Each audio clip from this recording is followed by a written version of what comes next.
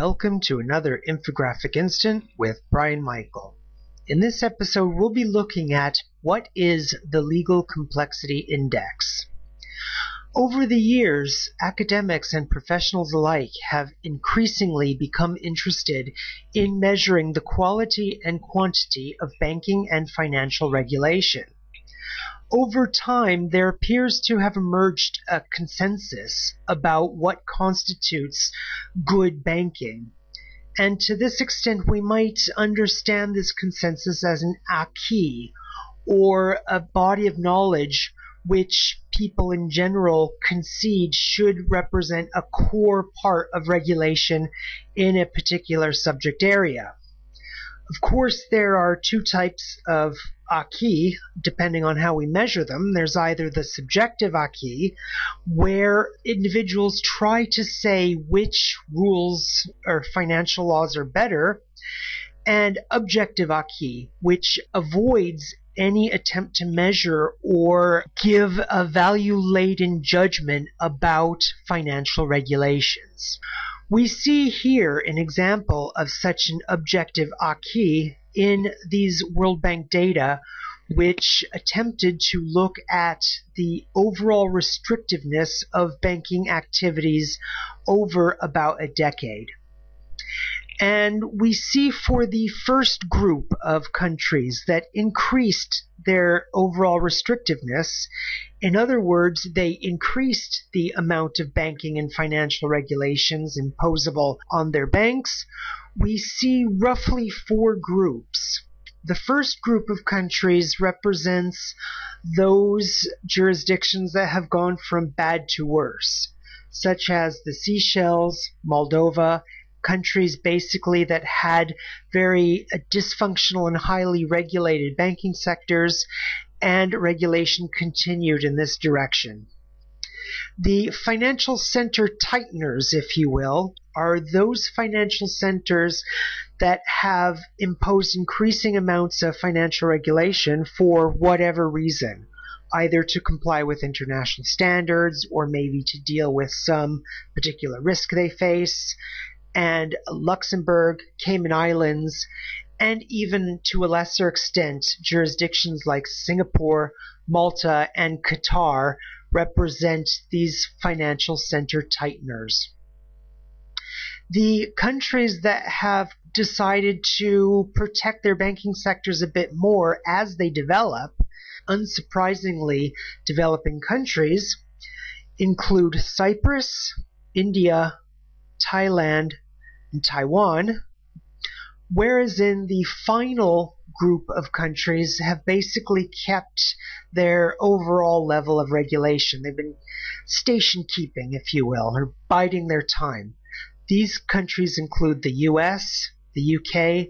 In these next group of countries, we see the deregulators, or those countries that have either removed or failed to put in place regulations on their banking sectors. And similarly, we can divide them into four groups. The first group of countries represents those that are committed to overall banking deregulation and flexibility.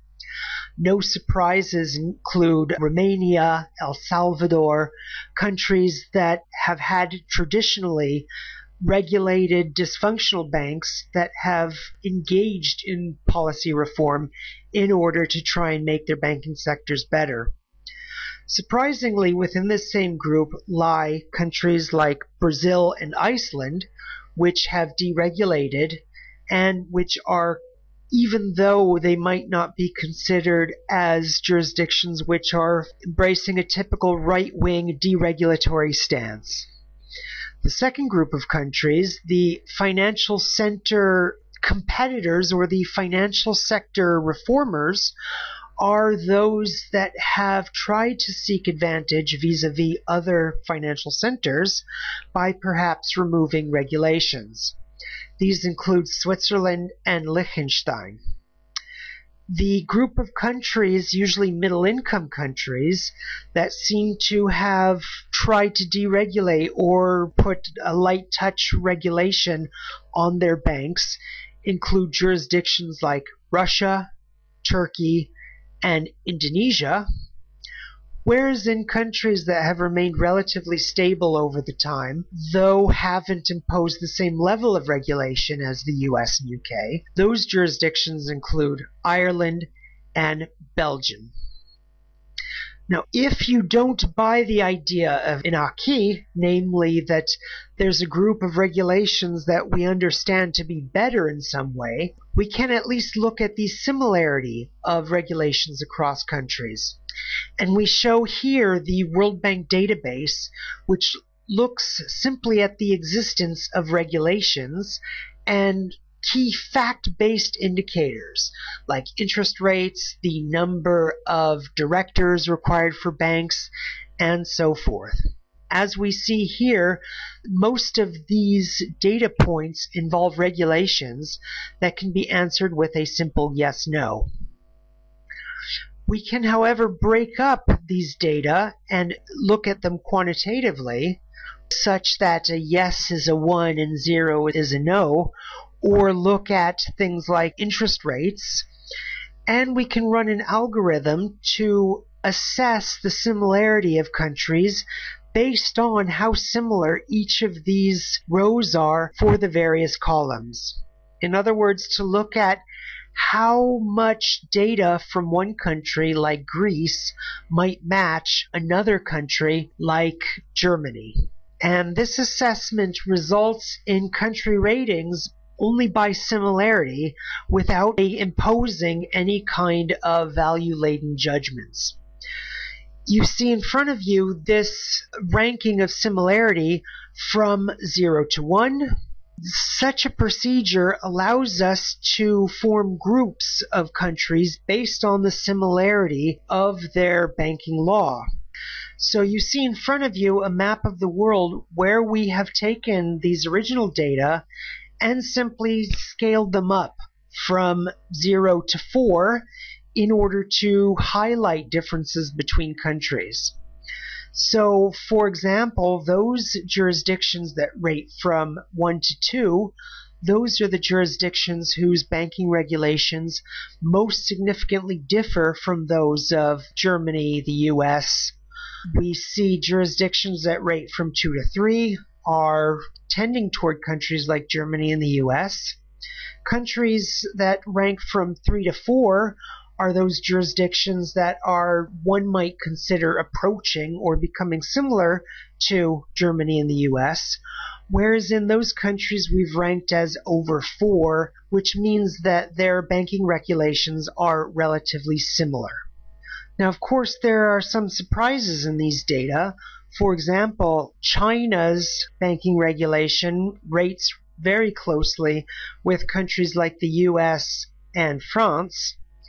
Ukraine's banking regulation measures relatively closely to the UK and Liechtenstein.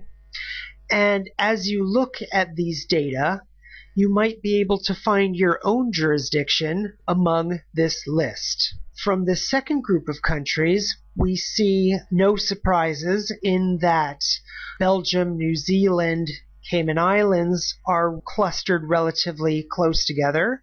Myanmar, clustered similarly with Hong Kong, is a bit surprising, as the ranking of countries like Bosnia-Herzegovina and Kosovo is not particularly surprising. Neither is the ranking of countries like Peru, Brazil, and Panama. Finally, looking at those group of countries that are the most dissimilar from Germany and the US, we see at the bottom of the scale, even though it's not a bottom, it just represents the most different from the US and Germany, we see jurisdictions like Bulgaria and Taiwan. Interestingly, we see countries that we wouldn't expect to see in this data set, such as Malta, which is a relatively well-known financial center, and noting, without a smirk, Greece and Argentina, two jurisdictions that have undergone serious financial crises in recent years. So the only result of these infographics is to show a measure of the legal similarity for banking regulations across countries, and particularly to provide academics and even policymakers with evidence-based analysis of financial and banking law. For those of you that want to play with these data yourselves and maybe conduct your own econometric analysis, you can download the files either at DataHub or at my website. This has been another Infographic Instant with Brian Michael.